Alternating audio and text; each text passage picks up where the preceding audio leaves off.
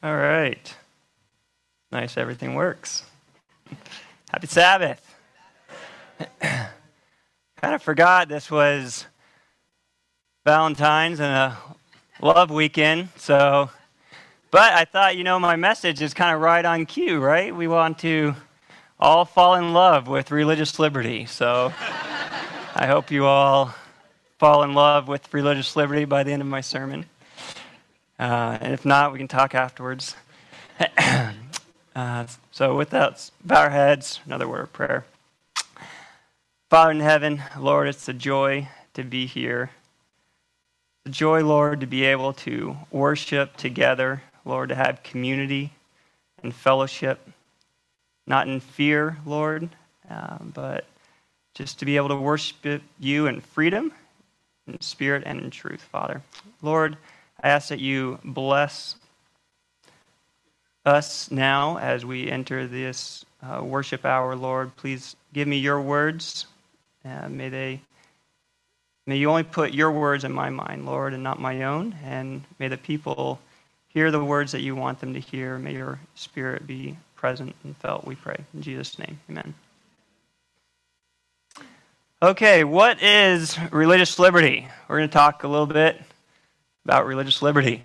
So, as you heard, I'm a religious liberty attorney, and just a quick background. Last year, one of my cases I was working on went up to the Supreme Court, the Groff case. It was against the post office, and that was a postal worker. He keeps Sundays as his day of observance, and the post office struck a deal with Amazon and people wanted the post office to deliver their packages on Sundays. And so my client, Mr. Groff, said, I can't do that. That's when I go to church. And they said, well, just come in afterwards and you can deliver packages afterwards. And he said, no, actually, I keep all of Sunday as a Sabbath. And so they ended up writing him up, and he was at the last step right before termination. He quit, and then we filed a lawsuit. And so people ask me, how'd you get to the Supreme Court? I was like, well, the way you get to the Supreme Court is by losing. We lost at the trial court, and so we appealed to the appellate court, and we lost at the appellate court, and so then we appealed to the Supreme Court. So that's how you get to the Supreme Court. You got to lose first. So sometimes, you have to lose in life to gain. And so it's okay if you lose or have setbacks. So the issue in the case, when you get to the Supreme Court, you're not really deciding your specific case. You're deciding a question about the law. And the issue was under the law, under Title VII, it says that employers can't discriminate based on your religious beliefs unless it would be an undue hardship on the business. And the Supreme Court had defined undue hardship back in the 70s as anything that's more than a de minimis cost to the business. Now, de minimis means trivial or nothing, right? And a hardship is something that's really hard. And an undue hardship is even harder. So it didn't really make sense, the definition there. And so we argued to the Supreme Court that the way they had defined undue hardship wasn't correct, that a hardship means what it means, something that would be very difficult for the employer, that they should have to accommodate unless it would be a significant cost or some sort of significant difficulty. And so we got a 9-0 decision, which was very hard to do in this polarized environment. We weren't sure that we would get some of the more liberal-leaning justices. But that helped a lot because then it kind of took away the whole political element of the case. Because it wasn't really political. It was about, religious liberty for all. And that's what we, stand for as Seventh-day Adventists, is religious liberty for all, which is why we took the case. And so we need to remember that religious liberty isn't just for ourselves, for our beliefs, but it's for everyone. for everyone's beliefs. And so we need to remember to stand up for everyone's beliefs. Now, religious liberty is kind of something we've taken for granted here in the United States because it's never really been much of an issue for us, at least not during our lifetime. You know, the biggest issues are whether the government can display a cross or the Ten Commandments, or nothing that really impacts us personally. But there's a lot of people around the world that are suffering, and a lot of Seventh-day Adventists in other parts of the world that are worshiping today in fear of their government.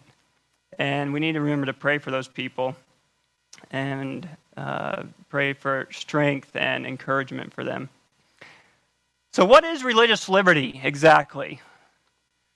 Well, here's a quote from Ellen White. It says, "Our own land is to become a battlefield on which is to be carried on the struggle for religious liberty." So it says right here, where we're comfortable, where we've never really had religious liberty fights, he says it's to be a battlefield. The struggle for religious liberty to worship God according to the dictates of our own conscience. And so this is really the essence of religious liberty, is to be able to worship God according to the dictates of your own conscience. You can worship God according to the dictates of your conscience, and you can according to yours, and everyone has the freedom to think and believe their own conviction, right? But it doesn't just stop there. It's not just the freedom to think and believe, but it's also the freedom to act on your conscience. If I just have the freedom to think and believe that the Sabbath is the Sabbath, but I'm not able to go and worship on the Sabbath, then that's not real religious freedom, right? And so religious freedom, religious liberty is also acting out that belief, being able to act out that belief. He says, "Then can we not discern the work of the enemy is keeping men asleep who ought to be awake, whose influence shall not be neutral, but wholly and entirely on the Lord's side?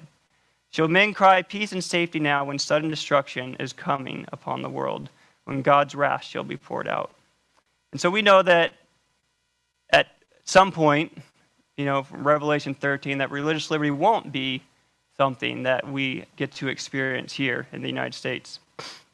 And so we need to be grateful and thankful for that. And so what is religious liberty? I have a little quiz for you here. How many of you think wearing a scarf is a religious liberty issue? Anyone here wearing a scarf? Anyone? Okay, no one's wearing a scarf. It's too warm, I guess. Anyone think it is? Yes? Maybe no? It's not.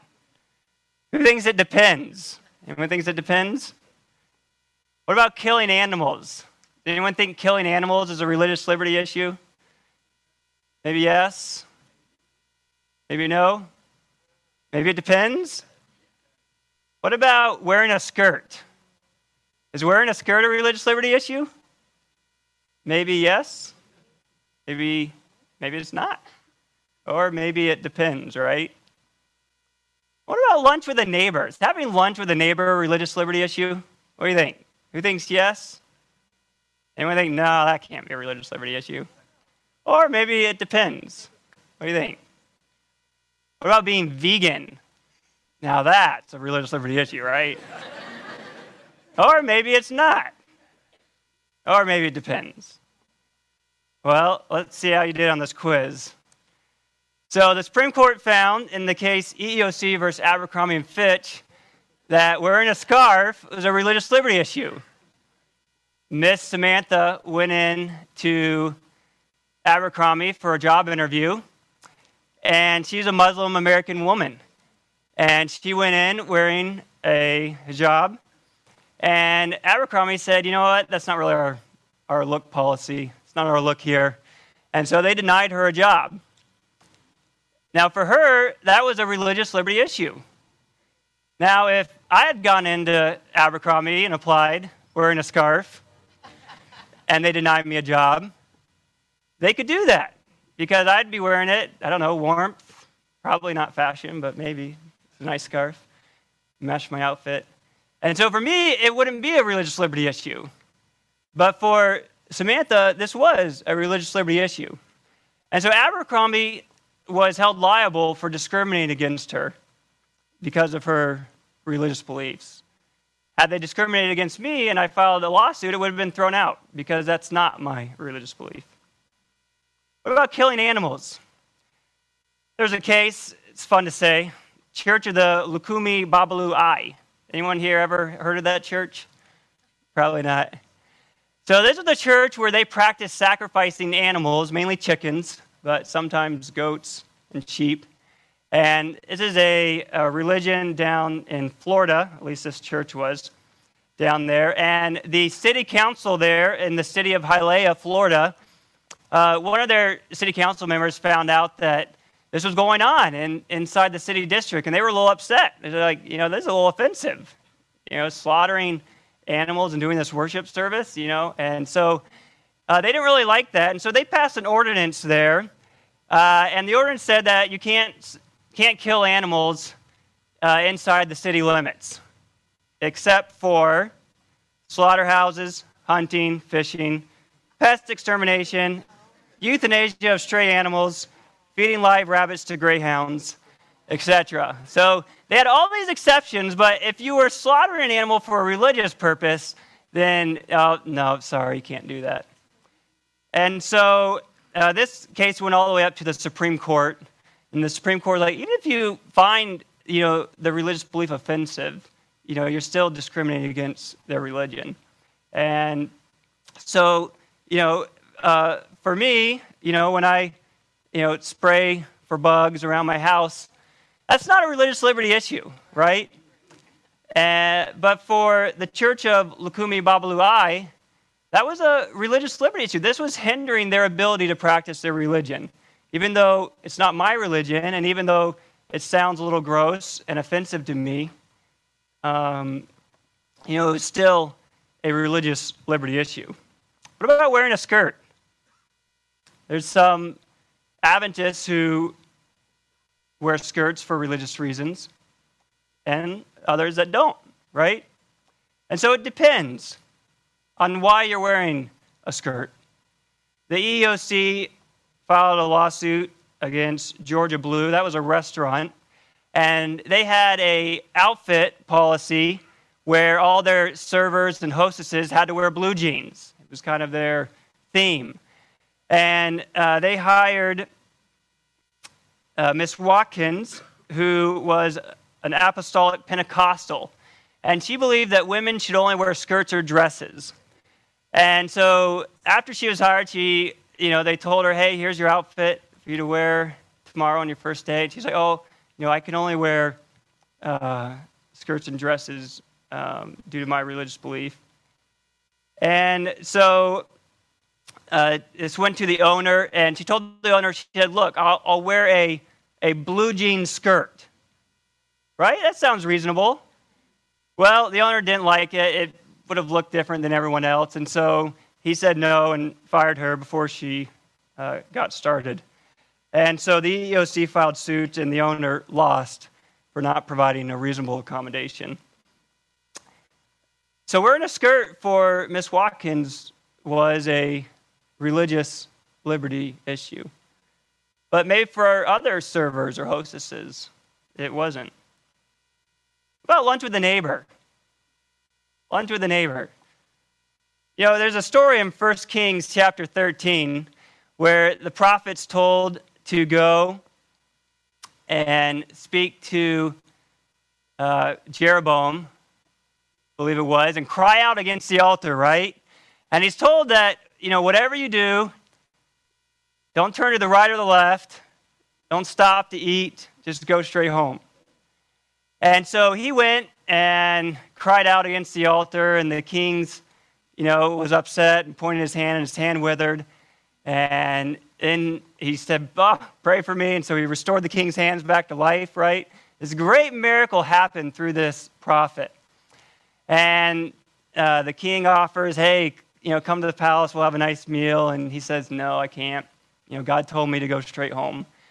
And he said, even if you give me half the kingdom, I wouldn't come. And so he starts going home, but then another prophet comes and says, hey, God told me that you're supposed to come have lunch with me. Now, what should this prophet have done? He should have not gone, obviously, but he could have prayed to God and said, hey, God just told me to go to the king and not do this. Maybe I should ask God if this is what I'm supposed to do, right? Had God spoken to that prophet? He had, right? So he should have asked him, but he didn't. And he went and then ate lunch and later died from a lion. And so God was trying to protect him. God knew that lion would be there, so wanted him to go straight home so he would live, right? And so for this man, having lunch with that prophet, that was a religious liberty issue because God had told him not to do it, right? And so a religious liberty issue, it's not the belief that matters, it's why you have that belief. And a good way to look at this, at least from the court's perspective, is the vegan issue. And so there's two cases here I want you to look at. And the first one is Friedman versus Southern California Permanente. In that case, this gentleman was asked to get vaccinated, and he said he can't get vaccinated because he's a vegan, and he doesn't put animal products into his body. And so, but he said the reason why he was vegan is because he believes in natural law, and that, we shouldn't kill things. And so the court said, natural law isn't really a religious reason, a religious law. And so the court denied his case and threw it out. But in a different case, Taylor versus Pelican Bay, there was a prisoner there who wanted vegetarian meals because he was a Seventh-day Adventist. And the prison was denying him those meals, saying that we're not going to accommodate. And the court said, no, you have to accommodate because being a vegetarian, being a vegan for him was a religious issue. And so you have to accommodate. And so what the belief is doesn't matter. It's the reason why you have that belief. It's why you are wearing that scarf, or why you are vegetarian, or why you are doing whatever you're doing. And if it's for religious reasons, our founders and the people of the United States think that it's very important for us to protect people who have religious beliefs. Now, what if others from your own religion have a different religious belief? Then should those be protected? What do you think? If someone believes that they should be vegan or vegetarian, and another Adventist believes they shouldn't, should those religious beliefs be protected, even though they're different and they're both Seventh-day Adventists? Well, the EEOC says that it should. And I think that is obviously right. Now, the EEOC is the federal government agency that protects against discrimination. And one of its regulations actually uses Seventh-day Adventists as an example of this. And it says a Seventh-day Adventist employee follows a vegetarian diet because she believes it is religiously prescribed by Scripture. Her vegetarianism is a religious practice, even though not all Seventh-day Adventists share this belief or follow this practice. And even though many individuals adhere to a vegetarian diet for purely secular reasons. And so this is very important. It goes to the foundation of why you believe what you believe, right? And so just because other people of your faith believe differently doesn't mean that you don't have a sincere religious belief and that it's not a belief that should be protected and valued. And even though other people follow that belief for secular reasons, doesn't mean that your reason for following it for religious reasons shouldn't be protected either. There's a Supreme Court case that also followed along this line of thinking. And there's a quote from it. It says, "Interfaith differences are not uncommon among followers of a particular creed." We know that to be true, right? We don't all think the same about every point of belief or idea. And it says, "And the judicial process is singularly ill-equipped to resolve such differences. The guarantee of free exercise is not limited to beliefs which are shared by all members of a religious sect." And so what the Supreme Court is saying is that just because everybody in your religious denomination or creed or whatever you follow, just because not everybody in it believes the same way you do, doesn't mean that that belief shouldn't also be protected. I mean, can you imagine if the court were to decide which members have the right belief? I mean, religious liberty would be gone. Because religious freedom would quickly amount to what the majority believes. Because the majority votes in our judges and our legislator and those who appoint judges. And so religious freedom would quickly perish in this country. But our Constitution, it wasn't designed to protect religious freedom of the majority. The Constitution is there to protect the religious rights and the rights of, and other rights of the minority, right? The majority doesn't need protected because they're in the majority. They'll just vote the way and get what they want. It's the minority that needs to be protected. And so that's why we have a constitution, to protect minority beliefs. And just as the German princes did in the Diet of Speyer in 1529, they said, in matters of conscience, the majority has no power. And that's a belief that we hold to, that in matters of conscience, the majority has no power. Because our relationship with God is individual, right? And so we are to follow our individual beliefs. And so it's really the key is motive. The motive of why you are doing what you're doing, or why you are believing what you are believing. This is a quote from the Second Circuit. It says, "The question is whether the beliefs professed in the plaintiff's own scheme of things are religious and impulses prompted by dictates of conscience, as well as those engendered by divine commands are safeguarded against secular intervention, so long as the claimant conceives of the beliefs as religious in nature." So what the court's saying is that the court is just supposed to look and see, is this person have this belief because based on religion, or is it based on other things, like maybe it's a political or a scientific or some other reason why they have this belief. And so we must look at each individual. Look at each individual of why they are doing what they're doing. The Thomas Supreme Court case I quoted before, it says in a different spot, courts should not undertake to dissect religious beliefs because the believer admits he is struggling with his position. Now, this is very important because if you're struggling with your religious belief, that should still be protected as well, right? So even if you're struggling, maybe you're struggling with keeping the Sabbath. Maybe you're struggling at work. Your employer keeps asking you or scheduling you to come in on Sabbath. And it's a struggle for you. Or maybe, you're barely making ends meet.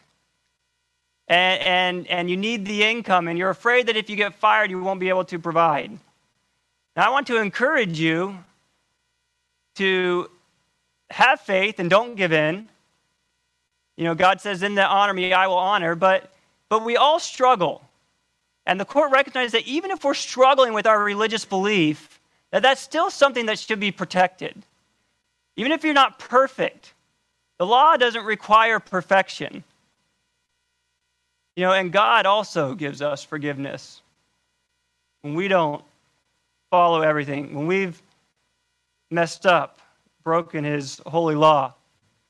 And so, even if you're struggling with your belief, that belief is protected as well. What about health? Is health a religious liberty issue? What do you think? Yes? Or does it depend? Maybe for a lot of us, health is a religious liberty issue, right? For the Adventists, that's kind of fundamental belief 22, right? And, as a Christian, we realize our body is God's dwelling place.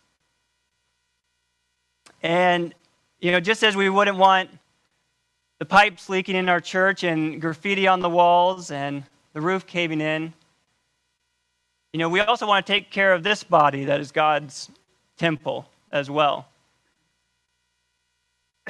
Here's a quote that links godliness and health.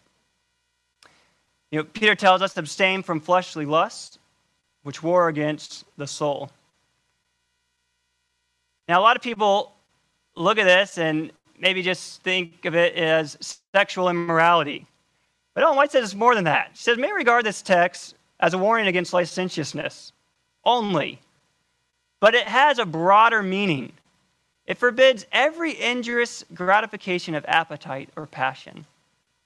Let none who profess godliness regard with indifference the health of the body, and flatter themselves that intemperance is no sin and will not affect their spirituality. And so here Ellen White is tying what Peter said between the health of our body and how we treat it directly affects our spirituality. And so this is a religious liberty issue for those who believe that their health affects their spirituality. By living a healthy life, by exercising, getting the sleep and nourishment, and the 8 laws of health, New Start. By doing those things, you can have a better spiritual connection with God. You can think more clearly. She says later on there in the quote, wrong habits of eating and drinking lead to errors in thought and action. And we know that the battle is for our mind. The battle between Christ and Satan is for our mind. And so what we eat and drink and put into our body affects this battle for our mind. So this is why we have to be careful and to abstain from things that would impact our ability to think clearly. We know in the story of Daniel that health was very much a religious liberty issue for him. This quote says, what if Daniel and his companions had made a compromise? You ever thought about that? If Daniel had said, well, it's been a long walk across the desert. I've just had this prisoner food and, one good meal. That'd be okay, right? Look at these delicacies, deliciousness.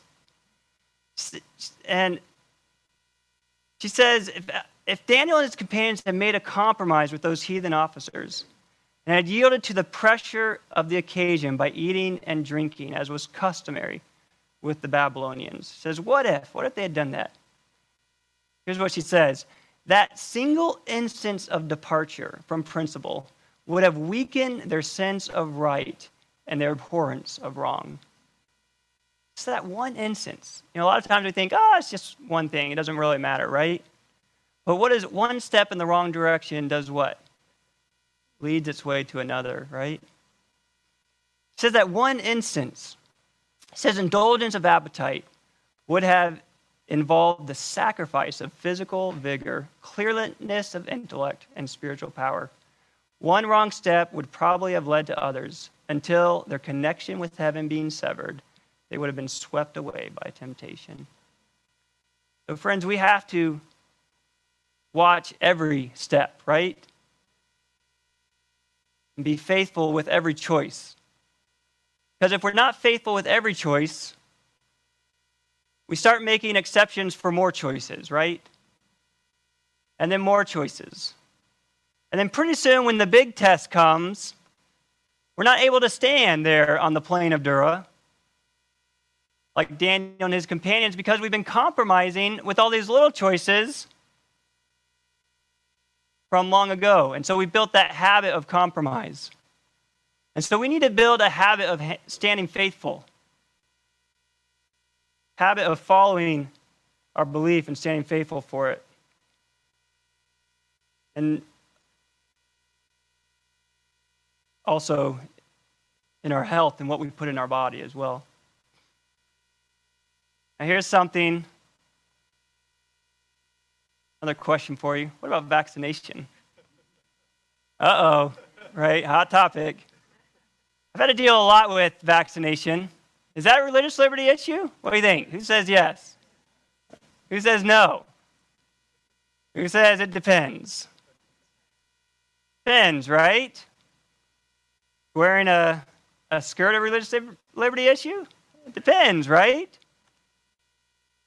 What does it depend on? It depends on why, right? The motive.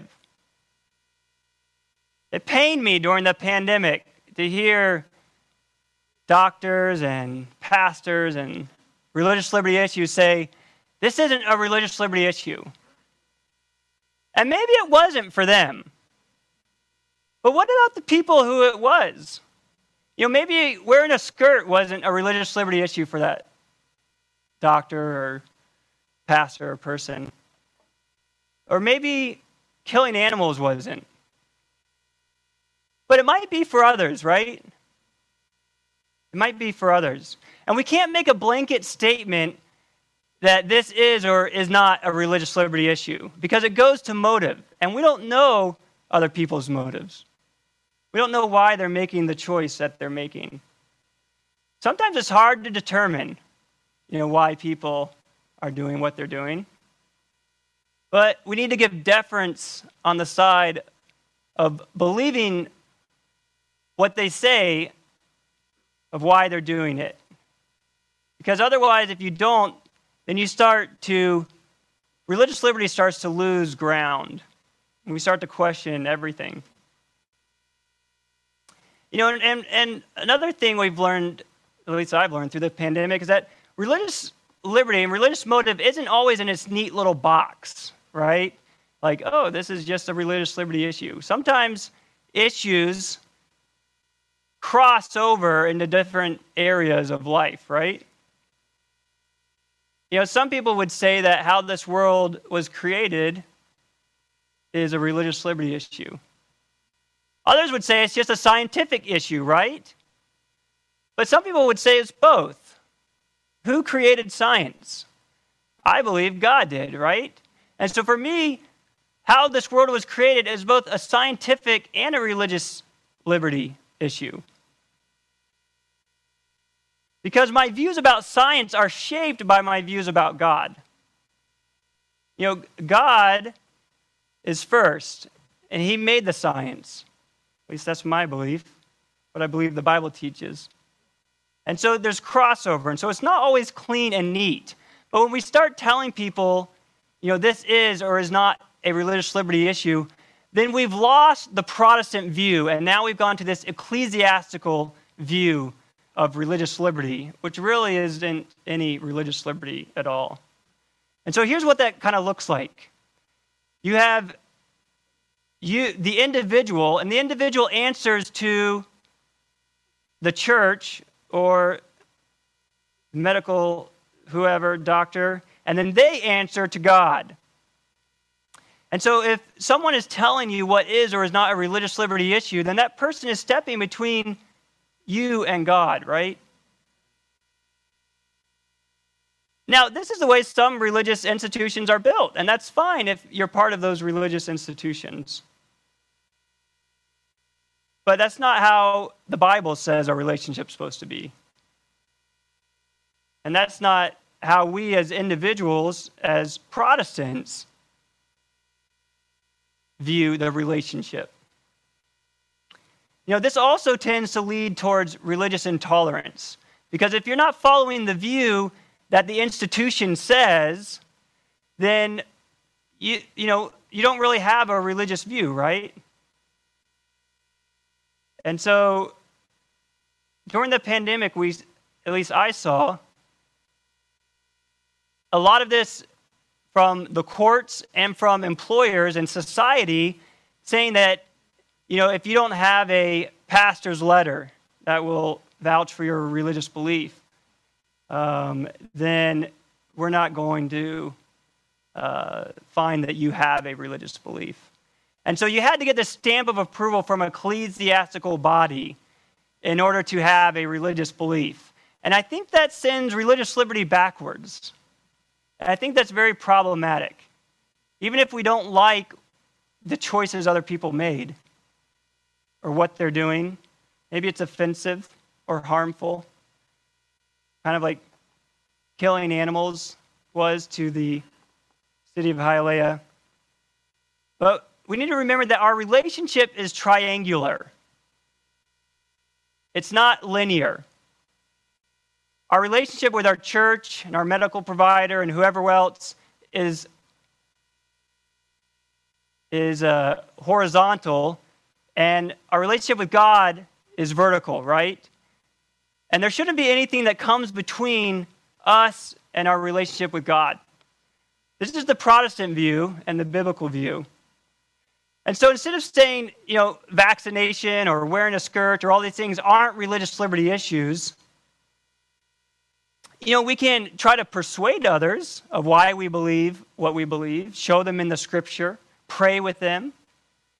But we shouldn't have these absolute statements that, that isn't a religious liberty issue, because maybe they're convicted differently than you are. And we need to be accepting of other people that think differently than us, because that's true religious liberty. If we only accept those who think the same way we do, then that's no liberty at all. And if we don't follow this method, this triangular view, then how can our church be united, right? How can we be united? There is this case, McClure.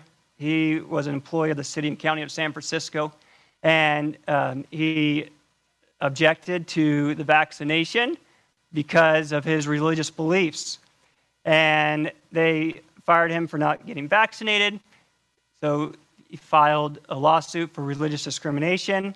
And the court held that, he had not asserted a sincere religious belief because his beliefs were not scientifically accurate. Now, I think this is very problematic, because if our religious beliefs have to be scientifically accurate, who decides what is scientifically accurate? Is a 7-day, or I guess 6-day creation, is that scientifically accurate? Thank you. I would say yes. But what would the court say, right? What would the majority of Americans say? And so if our beliefs have to be scientifically accurate to be religious beliefs, then that's not religious freedom. And so now, you can see how this pandemic has kind of shifted, I've seen, in a harmful way. Society's thought that religious beliefs have to be, they have to pass this level of ecclesiastical approval or scientific approval in order for it to be a religious belief. And I think that's very dangerous to society.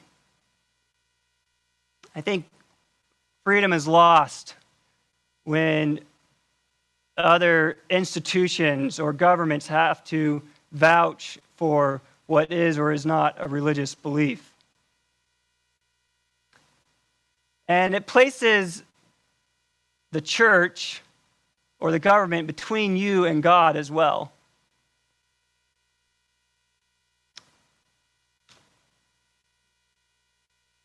Here's a question.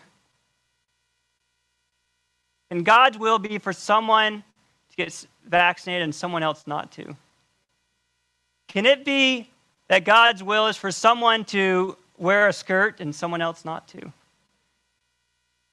Or for someone to be vegetarian and someone else not to? These are tough questions, right? Kind of hard. How can so many people be adamant about something that God wants them to do when so many other people are adamant about the opposite thing? Is one of them wrong? Is God confused? Or could God just want different people to do different things? There's a story in Judges chapter 7. You remember Gideon was there gathering his army, and there was too many people, right? Too many people to go fight the Midianites. And so God told Gideon, hey, bring everyone down to the creek, have them drink some water. And those that lapped it up, God said, those are supposed to go with you. And those that didn't weren't supposed to go, right? And so God told 9,700 people not to go fight the Midianites. But God told 300 people that you are to go fight the Midianites. Now, what if one of those 9,700 said, you know what? I want a piece of this action. I'm going to go anyways. What do you think would have happened there? You think God would have blessed?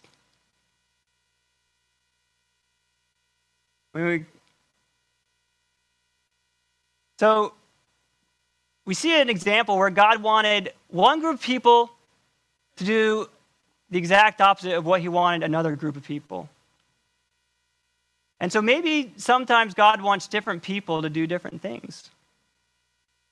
And we need to respect the religious beliefs of others in them following the dictates of their conscience. Sometimes timing matters too. Maybe God wanted somebody to do something at a certain time, but later not to do it. Do we see that in the Bible? God told Jacob to go to Egypt. He said, I will bless you there. Go down to Joseph, right? And so he told him to go down to Egypt. But for the Israelites in Numbers chapter 14, when they decided they were going to go back to Egypt, because those leeks and onions just were so good, right? So we're going to go back to Egypt. That wasn't the right thing to do, right? Even though God had told a group of people earlier to go to Egypt, for them, they weren't supposed to go. And so timing matters also. And so maybe at one point in time, doing something was what you were supposed to do, and maybe later it wasn't. So we shouldn't make decisions necessarily on what people did 100 years ago. I saw a lot of debate about this during the pandemic. What our religious founders did, what choices they made. But it's really about what God is telling each one of us. Based on and we need to be grounded in something, in Scripture and prayer. And we shouldn't let the differences divide us. Here's a quote from Ellen White. That is, shall there be with the people of God the cropping out of the very same spirit which they have condemned in the denominations? Because there was a difference of understanding on some points, not vital questions. Shall the same spirit in any form of be cherished among Seventh-day Adventists? The cooling of friendships, the withdrawal of confidence, the misrepresentation of motives, The endeavor to thwart and turn into ridicule those who honestly differ with them in their views. Did anybody experience any cooling friendships over the last couple of years? It was really sad to me. I saw churches split over non-vital questions like wearing masks, the vaccine.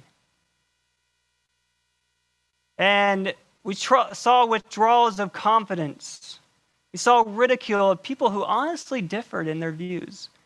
These were of things that were not vital questions to our faith, that people were convicted of differently. And we should not have argued about them. There are vital issues, like that God did create the world, and that the seventh day is the Sabbath, that marriage is between a man and a woman. These are vital issues that we hold. But masking and vaccination is not. And we shouldn't have let that divide us. Because we're supposed to be united. Especially at this time in Earth's history, we as the Seventh-day Adventist Church are to be united because we have a very important message to spread the three angels' message. And how can we do that if we're divided about these non-vital issues? We can't. Jesus said in John chapter 17 that I wish that they would be one as you and I are one. He prayed to the Father. God wants us to be one. Satan knows that if he can divide us, he can weaken us. And so he sent the pandemic to weaken us. Did we let it weaken us? We need to not let Satan divide us. Romans 14 tells us how to handle situations of non-vital importance. Helps us to navigate these hard times for issues that aren't vital, aren't the foundations of our faith. It says there, as for the one who is weak in faith, welcome him, but not to quarrel over opinions.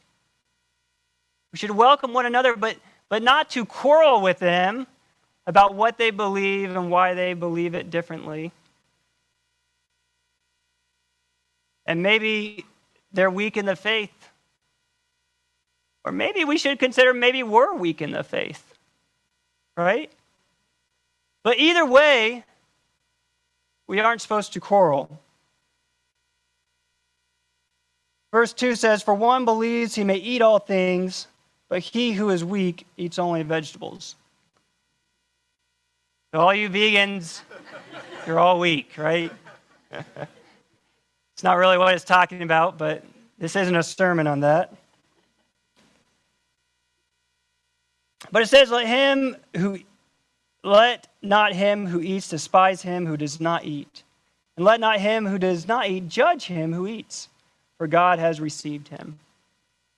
And so we need to remember that we're each accountable to God.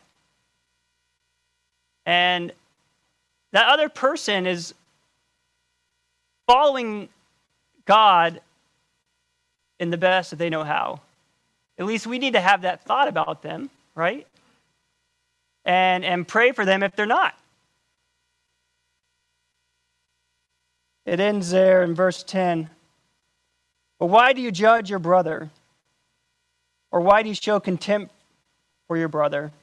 For we shall all stand before the judgment seat of Christ. We're all going to stand before God, right? And be judged. Judged on how we followed the promptings of his Holy Spirit.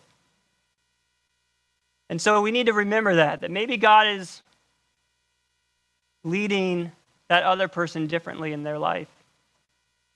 Or maybe that person's just not ready to handle what God has to reveal to them. Jesus said to his disciples, there's many things I want to tell you, but I can't right now because you can't handle it.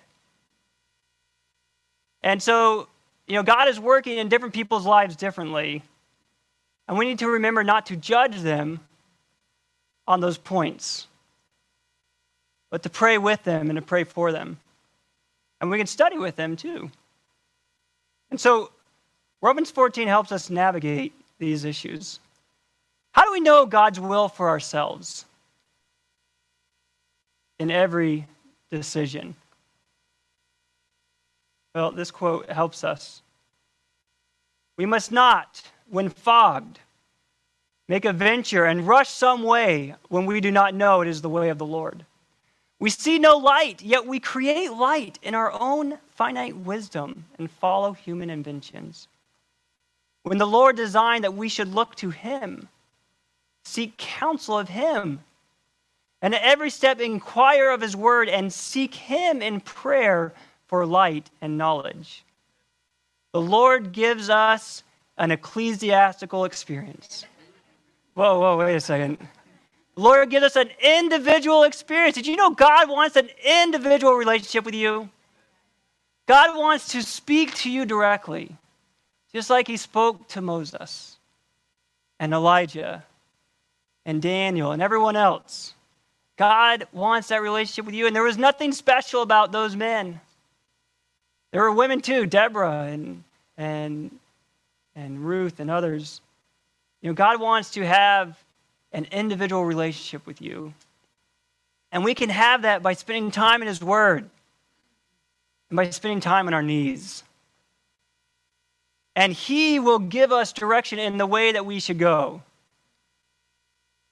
He will guide us. For some people, that means moving away from Loma Linda.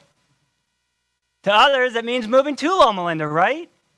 But we shouldn't judge others for moving to California. And we shouldn't judge those for leaving California, right? But we should encourage them to follow where God is leading in their lives. And that is true religious liberty. Jesus says, behold, I stand at the door and knock.